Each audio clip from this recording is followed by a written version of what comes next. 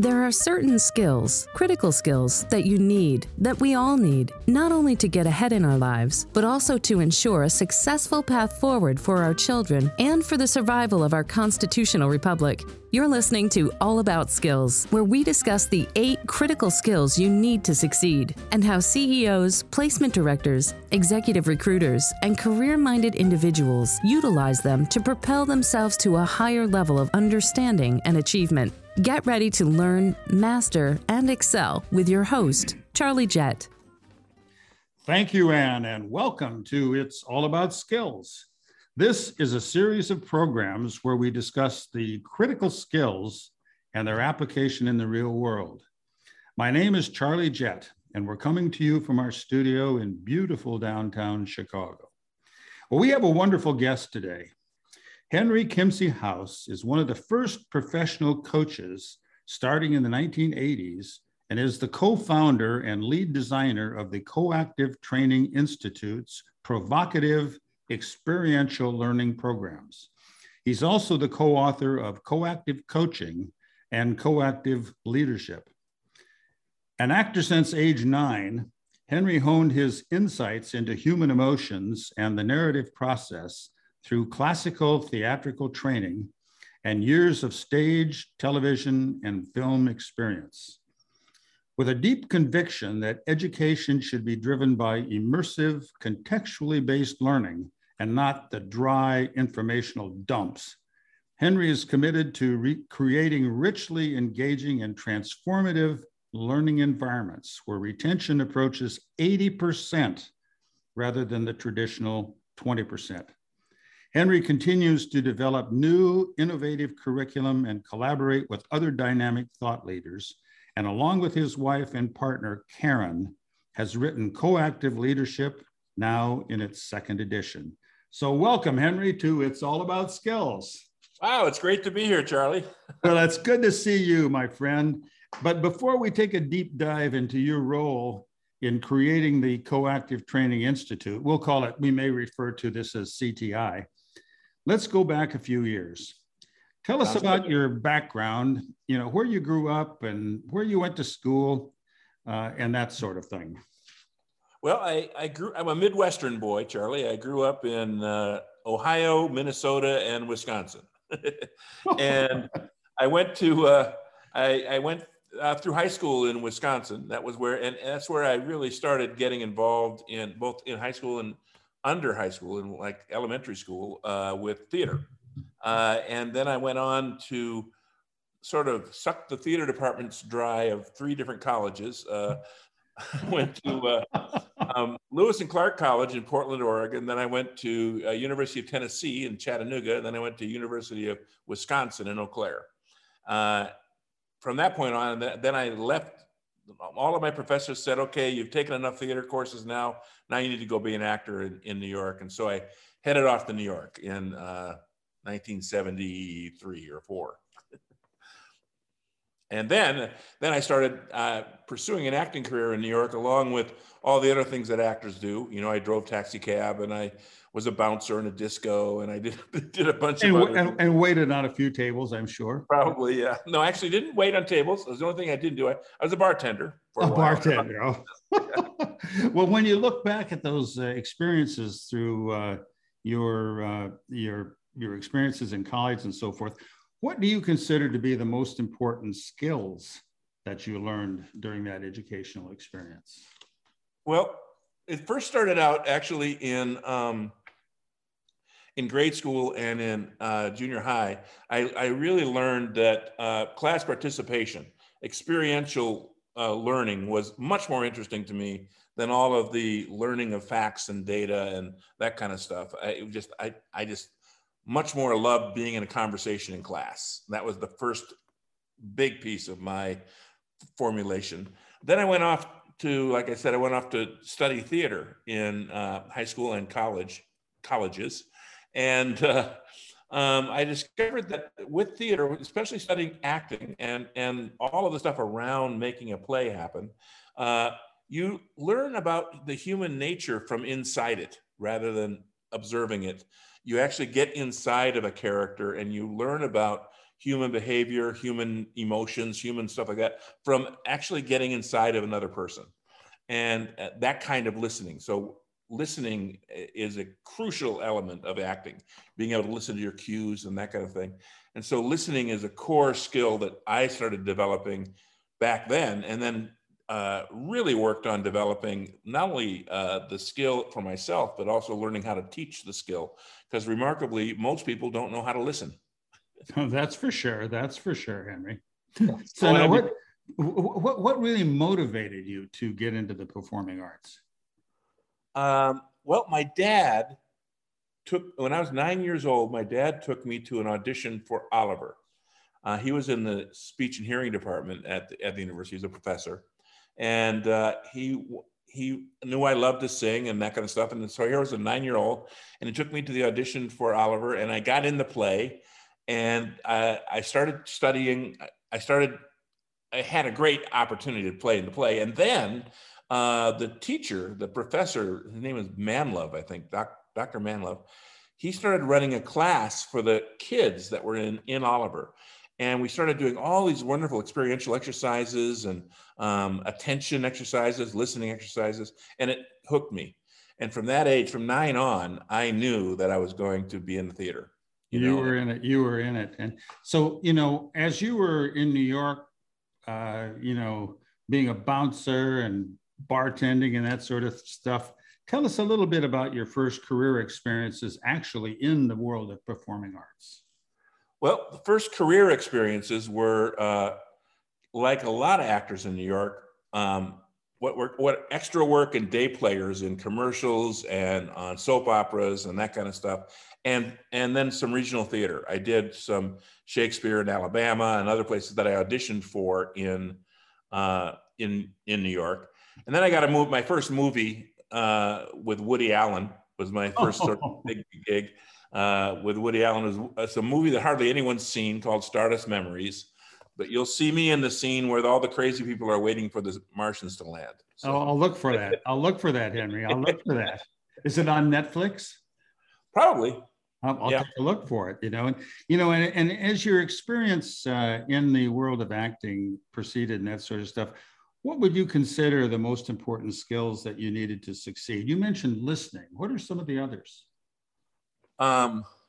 Listening, non-attachment is a huge skill that actors have to have, because I discovered this as in my comic acting in my theater, is I got attached to the way I auditioned and was very successful in the audition. I got the part, but then I was attached to the way I did it. And out of my attachment, I was less and less funny each time. Whereas if I would have been able to be present and being not attached, I would have been funny the whole way, So that began the skill of non-attachment for me. Other great skills that I have used since childhood, in fact, it got me in trouble with my mother, who was a very academic woman, was intuition. Mm-hmm. I came up with answers to things with no evidence or proof.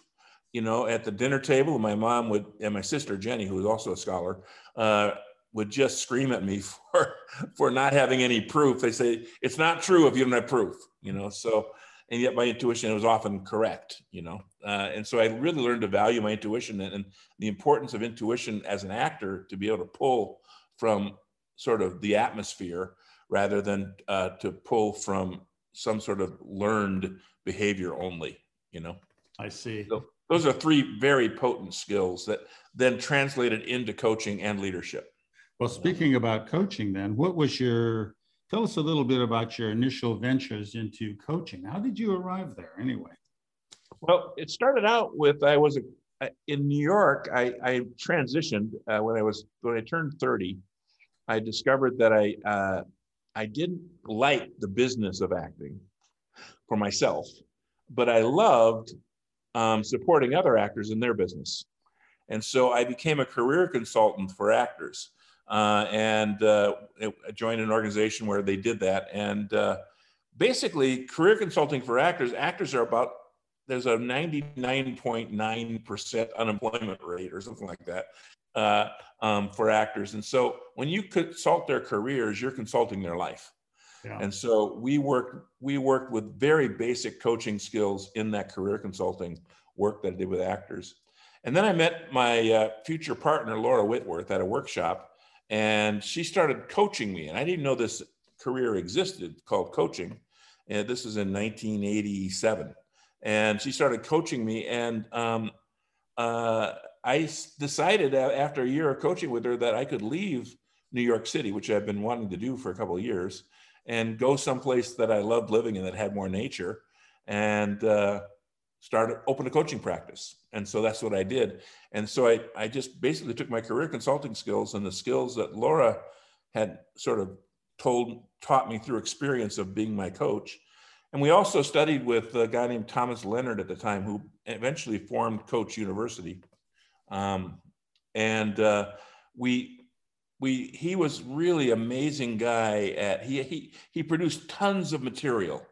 He was the kind of person that had the 10 best ways to do this and the 21-day program for this. And he always would produce tons and tons of material, which wasn't my bailiwick, as you can imagine. I was an intuitive coach, more than anything.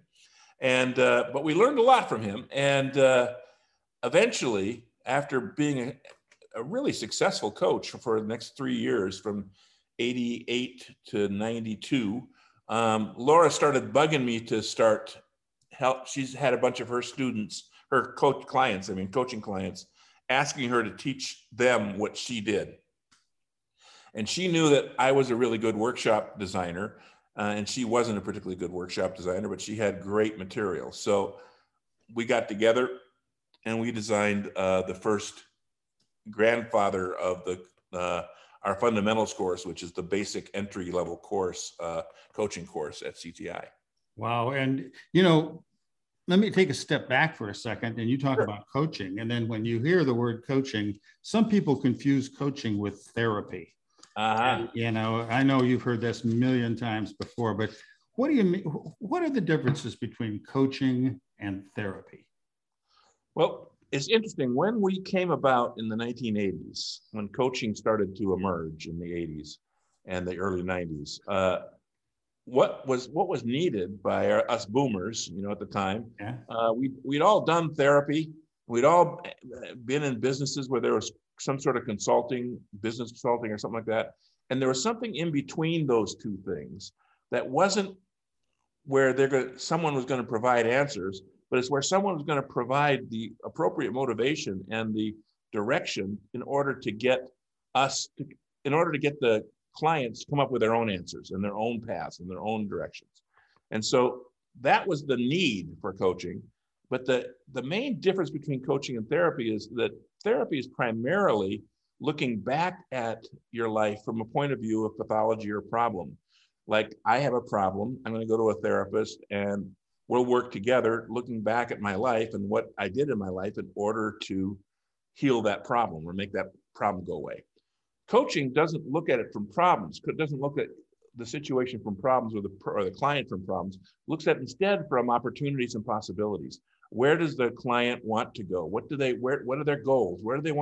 How do they want their life to go? We don't try to solve their problems. We try to instead work with them on going where they want to go.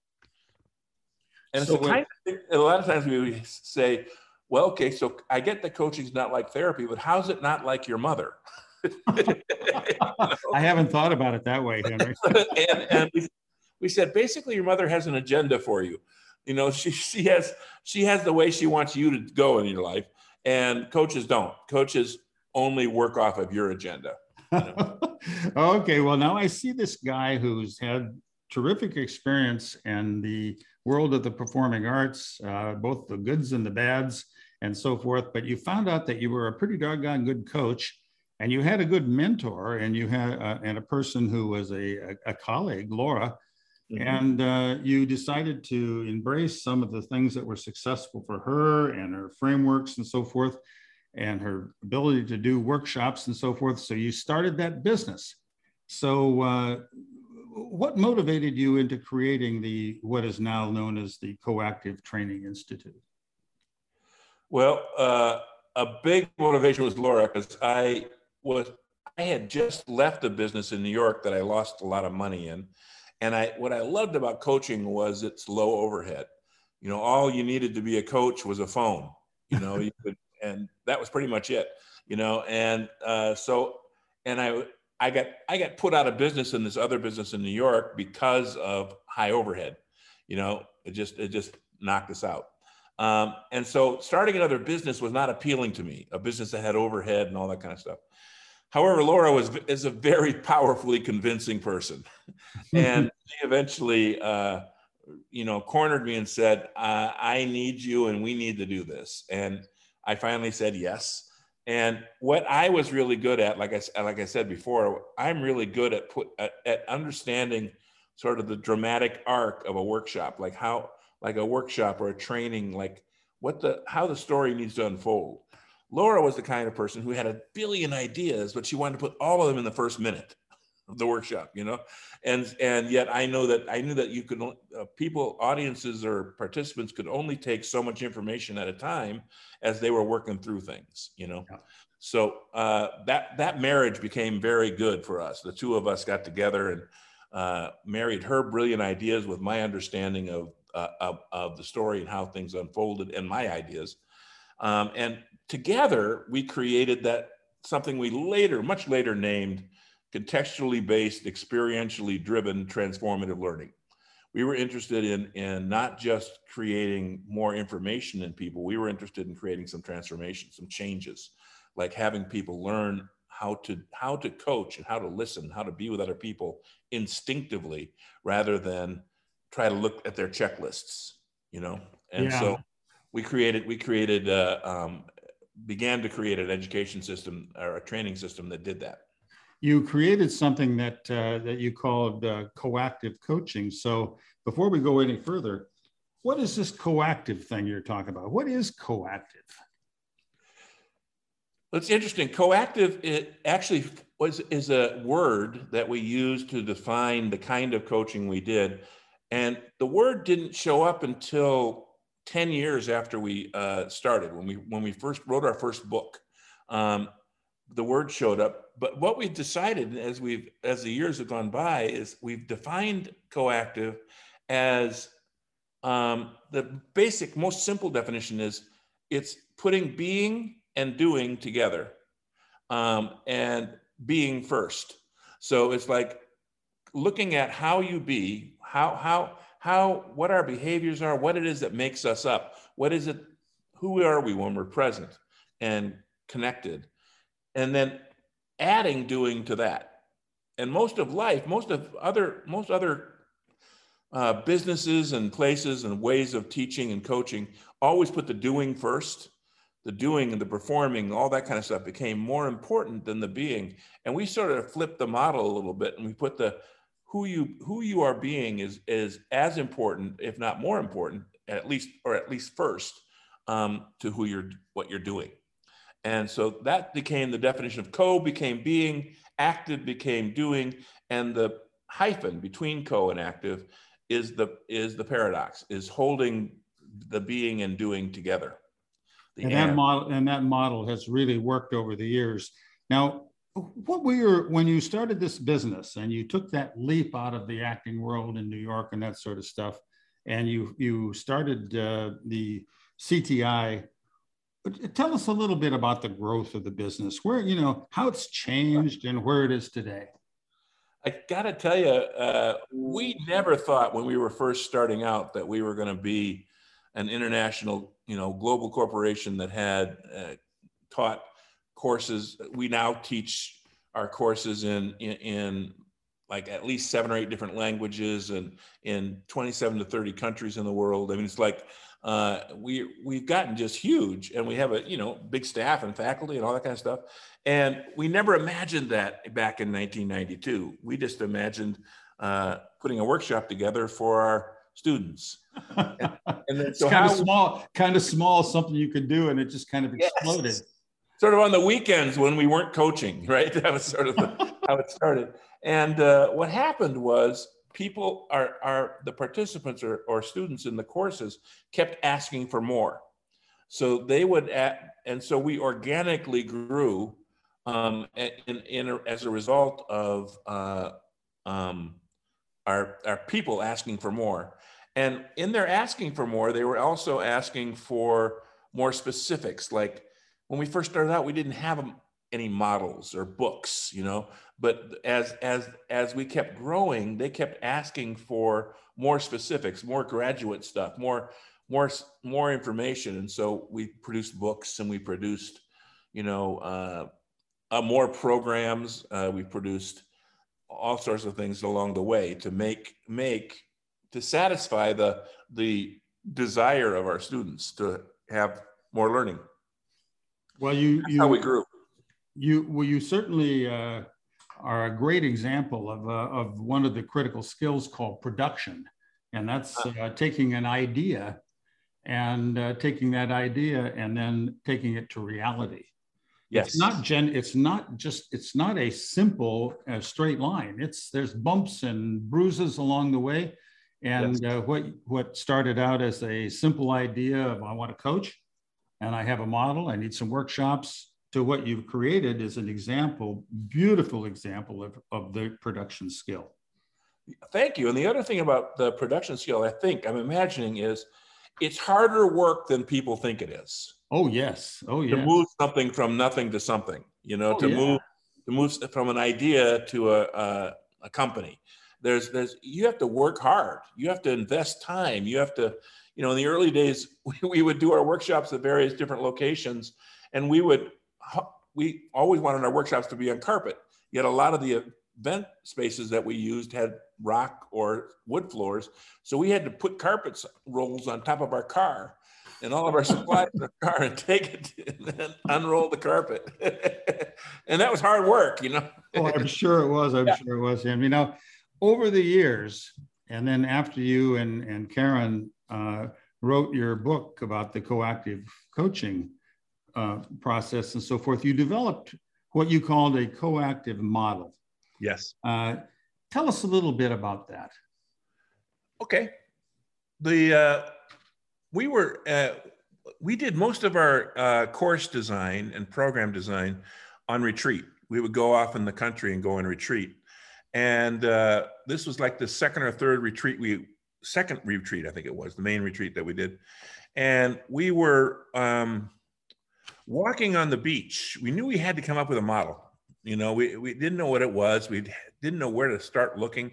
We were out walking on the beach because we were on the California coast. And the first thing that happened was Karen and Laura were walking ahead. Karen had joined our business by this time. My wife, Karen, who's now my wife and my co-author, had joined our business. And we were all off on retreat. And I was leaning against a rock, and they were going forth and sort of looking at what was on the beach. And they came back, and I sort of just popped out of my head. I said, I think that the three things that we should name our advanced courses after are fulfillment, balance, and process. And then I explained to them what I meant by fulfillment, balance, and process, and that those are three principles that every coach knows that they're going to work on with every client. You know, those three principles. And those became the heart of our model, you know, and so we knew fulfillment and balance process were in the heart of the model. And then the next thing that we looked at was on the beach were these starfish. and there were literally starfish all over the place. And we knew the story about starfish. And the story was, you know, that a man came down to meet another man, and the other man on the beach was throwing starfish that were up on the beach back in the water. And he said, and the other man saw all these starfish that this man was, and said, you can't possibly throw them all back and save them. And he said, I can in this one. So at that point, it became very much about the one-on-one nature of coaching, that the client is the star. At the heart of the client is the three principles. And then what is fulfillment, balance, and process. Yes. And then on the points of each star, we recognize the five basic contexts, which leads to all the coaching skills. Intuition, listening, deepening the learning and forwarding the action, self-management, and curiosity. Curiosity. Thank you. Hey, I'm a certified coach, Henry. You trained me. Thank you. And then there are a whole series of skills that developed under each of those contexts. And then we needed to create a container to contain the whole thing. And the container was the consciously designed alliance, the circle around the star. Yeah. But then what we realized is we needed a foundation that would be the sort of the philosophical foundation that all our models sit on top of, that all the models we developed later and all that kind of stuff. And those are the 4 cornerstones that we are just crucial to all the work we do at CTI. The first cornerstone, which is phenomenal in itself, is that people are naturally creative, resourceful, and whole. Absolutely. Naturally, that they're born that way, which is just a phenomenal thing. Like most people, they're not born wrong. The person's not born wrong. They're born this amazing being that's already got all their stuff together. And the job of a coach is just to bring that out. Second principle is dancing in this moment. And dancing in this moment is about non-attachment and about being where you are right now, and able to be flexible there. Then focusing on the whole person, not just their job, not just their labels, but on the whole person is really the fourth principle. And the final principle is called evoke transformation. And this is the active principle that is really about not forcing change, but evoking it, like bringing it forth, calling it forth, having it be something that comes out of the client. So that, or the person you're talking to, because it becomes the foundation for all human relationships. Well, and that means that the good coactive coach recognizes the naturally creative, resourceful, and whole part of a person, and draws from that person the solutions to whatever issues they're dealing with, rather than trying to solve their problems and provide a bunch of answers. Right. And that's the key to coactive coaching, from what I understand. It's one of the primary, I think it's the philosophical key. Let's put it that way. There's other keys to the coaching, but it's for sure the philosophical key. It's like we don't assume that people are broken or have problems or that kind of stuff when we look at them. We assume that they're naturally creative, resourceful, and whole. And so we're looking with them for their solutions, not their problems. Yeah. Now, Henry, as you look out over the world and all the coaches and so forth that have participated in CTI's training programs under what you developed over the past 30 years or whatever, describe your concept of the ideal coactive coach. What are the most important skills that a certified coactive coach must have? And then what is this certification thing? Certification was something that developed later on in our business, sort of after the book came about, was the idea that people wanted to have letters after their name. Yeah. That said they had accomplished a certain degree of competency in coaching, and particularly in the kind of coaching we did, coactive coaching. And it started to become really important after that. Like companies started looking for those letters and stuff like that, because that meant they had a good that guy thing. And so do potential clients. Yes, and clients too, absolutely. Companies and individual clients, absolutely both. And so that's how certification, what the need for certification was. And what the competencies that we developed for certification we're primarily looking at that model we just talked about very briefly, but the model and making sure that they are the student or the certified person being certified is operating from that model. In other words, are they being truly curious? Are they asking open-ended questions? Are they using their intuition? Are they managing their own thoughts and problem solver things? Are they managing those? In every question they're asking, are they looking to forward the action and deepen the learning at the same time? Or are they just forwarding the action? So it's like looking at all those things and then most important of all, I think, is listening. What's the nature of their listening?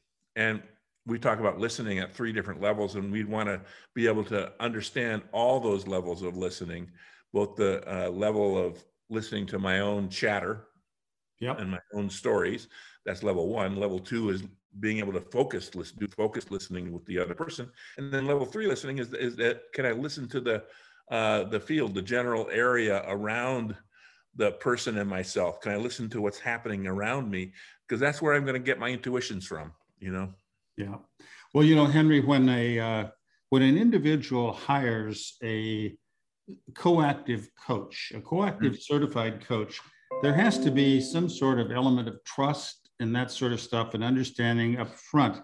And you talk about something called a designed alliance.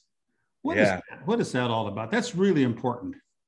That is one of our revolutionary ideas, in my own opinion, is what contains not only a coaching relationship, but I think contains any really dynamic and crucial relationship is a consciously designed alliance, meaning that we are not assuming anyone's going to be a certain way.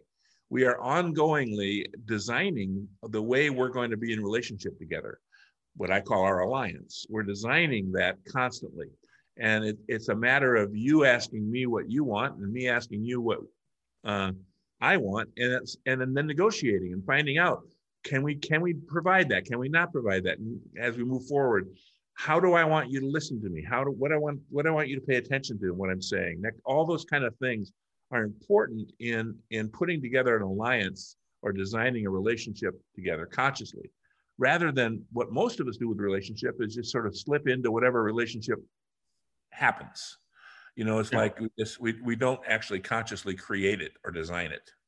It's a rather, from what I understand, a formal structure of trust, but it's also, as you alluded to, dynamic in that it can change. Yes, and will change if you're staying present.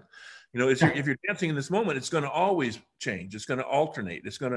Some things are going to become more important. Some things are going to become less important as the relationship moves forward. But you don't know that unless you're being present and aware of the dynamic nature of the alliance, that it's going to always be moving and changing. And a solid designed alliance and applying the principles of the coactive model makes a good coach. Now, absolutely. Looking forward a little bit, you've extended the scope of CTI's mission into the world of leadership. Leadership development, leadership, yeah. Yeah, tell us what brought that about and what that is today. Well, coaching was very much a working with individuals, one-on-one. The idea was it was a one-on-one relationship, a very consciously designed, as we talked about earlier, container for this relationship to happen. And what the natural evolution of coaches is, they start to get involved with groups. Because they get clients that want them to teach them what they're doing, or all kinds of stuff happens, but people start to get engaged and involved with groups, and coaching a group is possible, but leadership, what we discovered with leading groups is that there's other skills and other things that are involved in leading that aren't necessarily in the dimension of coaching.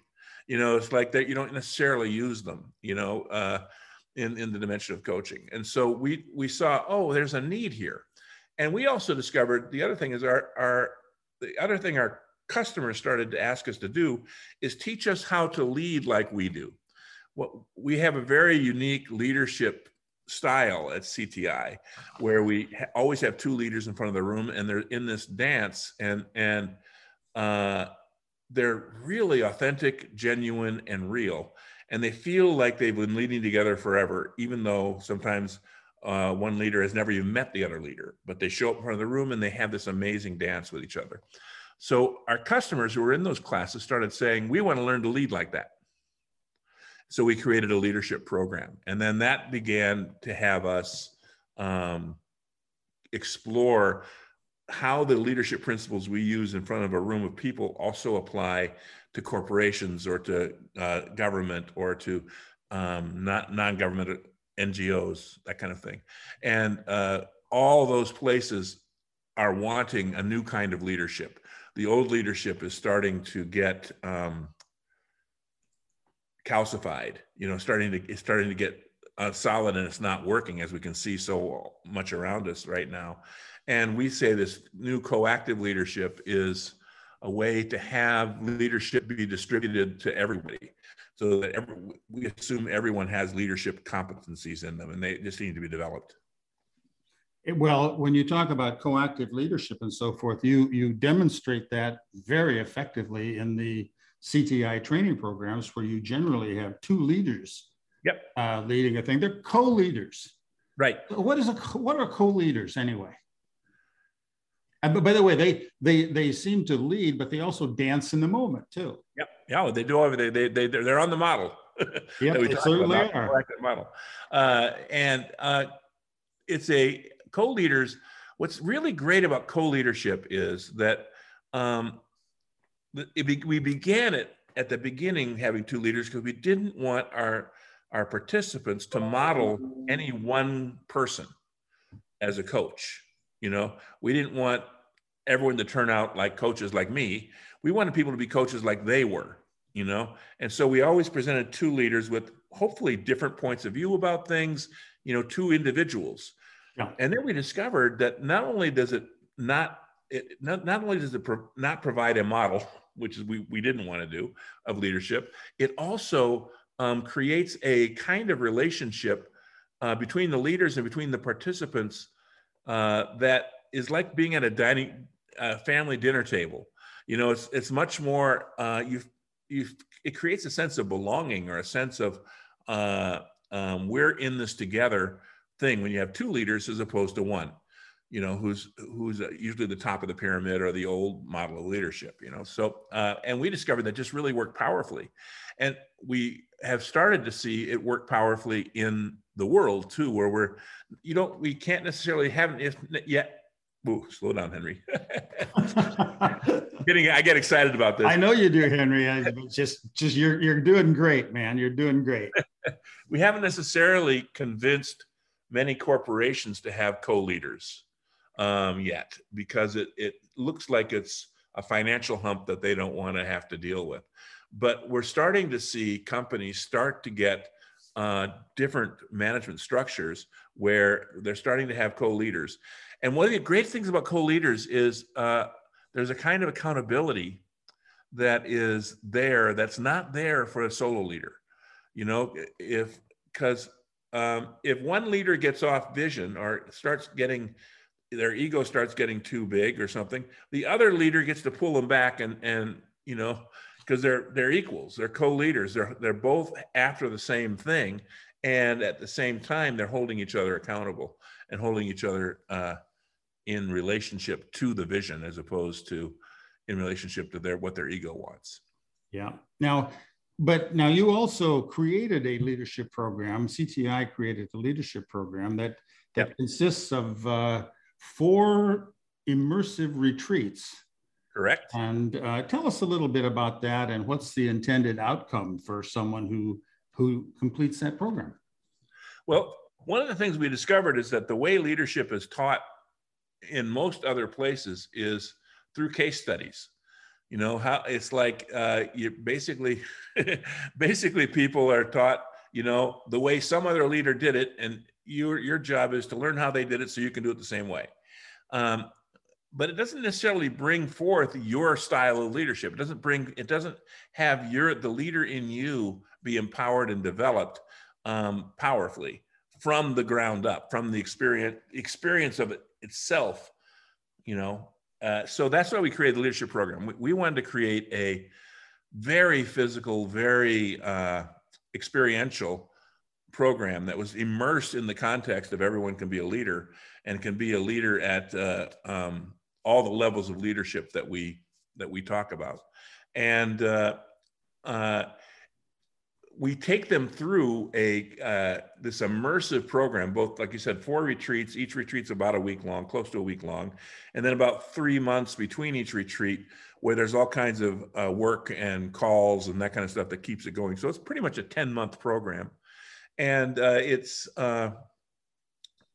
immerses leaders in the context of coactive leadership. It puts them in that context and then takes them through lots of experiences, including adventure courses and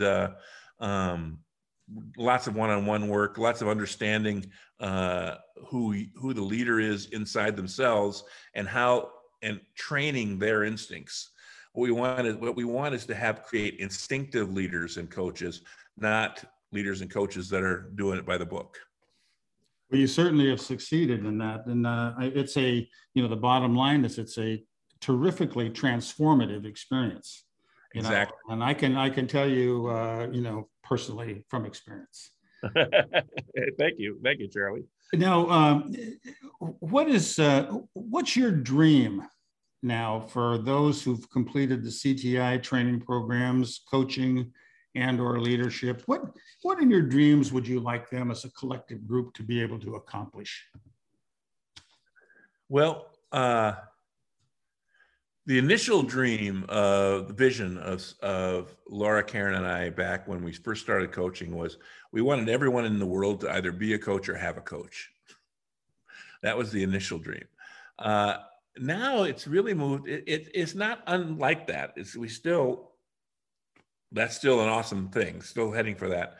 However, we're also really interested in a world that's operating from the principles, the four cornerstones that we talked about, and that politics is operating from that government is operating from that businesses are operating from that, that operating from the not operating from the idea of getting power over, but getting power within is what we're more interested in increasing personal power in people. And I would love everyone to really know that they're the creators of their world, and what's the world they're creating? What are they doing? How are they being that creates the world they want to create? And so if I can have a world full of those people, even if I can get to what is the vaccination rate where you can if you have 70 or 80%, you get to herd immunity. I think you get 70, 80% of coactive, and then the world. Then we're in good shape. Exactly. Well, Henry, how do you see the field of? You've been in this business for quite a while. How do you see this field of coaching changing over the next decade or so? Well, it's changed so much already. For one thing, when we first started out. When we said we were a coach, they thought we were going to ask them to drop down and give them 50 push-ups. And now coaching is a term that's used broadly and used within blue chip organizations, the Fortune 500. I mean, the hire coaches. The big consulting companies now have coaching departments. So it's like it's a really acceptable. It's become a really sort of acceptable idea. Now, the next thing is getting government and politics and stuff like that to embrace it. But that's a little ways away. That part would be part of the dream. Well, that's part of the production process. That's an idea. You gotta make it happen. Exactly. So Henry, are there any other things that you'd like to discuss? I mean, I have been so impressed by how CTI conducts its training, for coaches and so forth, that you start out with fundamentals and that you kind of give your people who are interested an appetizer, if you will, of different things. And then you take a deep dive in each one of the principles that you talked about, fulfillment, like what do you want to be when you grow up? What are your values and that sort of stuff? And then balance, of what are different perspectives from a different process and that sort of thing.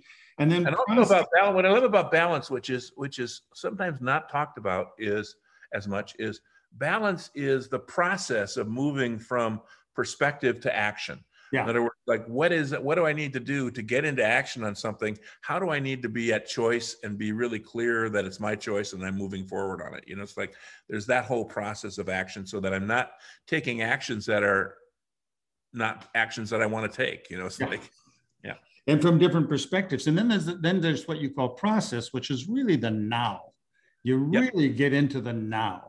And you don't leave the now. You get into the now and dig into it and stir it up and really work on that. And then when you finish those 3 or 4 day sessions for each one of those principles, fundamentals, fulfillment, balance, and process, you have another 4-day process thing called synergy, where you kind of mix them all up and bring them together.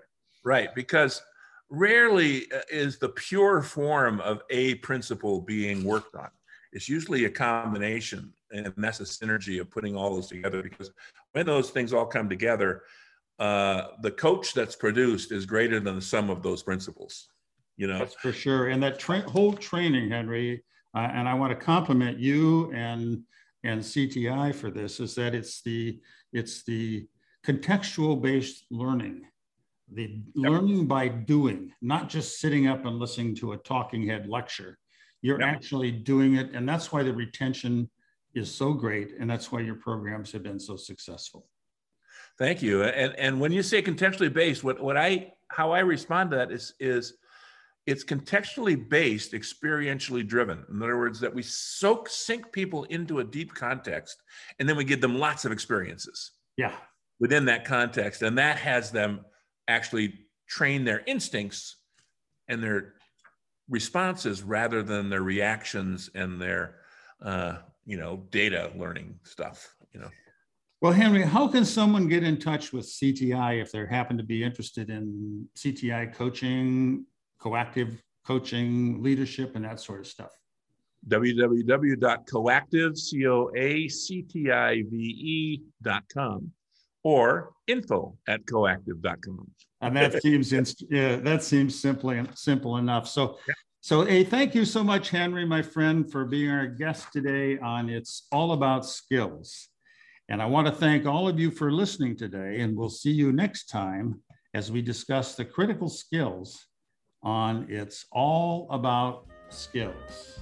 Thank you for listening to this episode of All About Skills. To learn more information about the critical skills, be sure to visit it'sallaboutskills.com for access to resources like blogs, field studies, published books, and more about how to learn, how to use, and how to teach this important content. That's exclusively available on it'sallaboutskills.com. We look forward to having you join us on the next episode so we can continue to help you learn, master, and excel by using critical skills right here on All About Skills.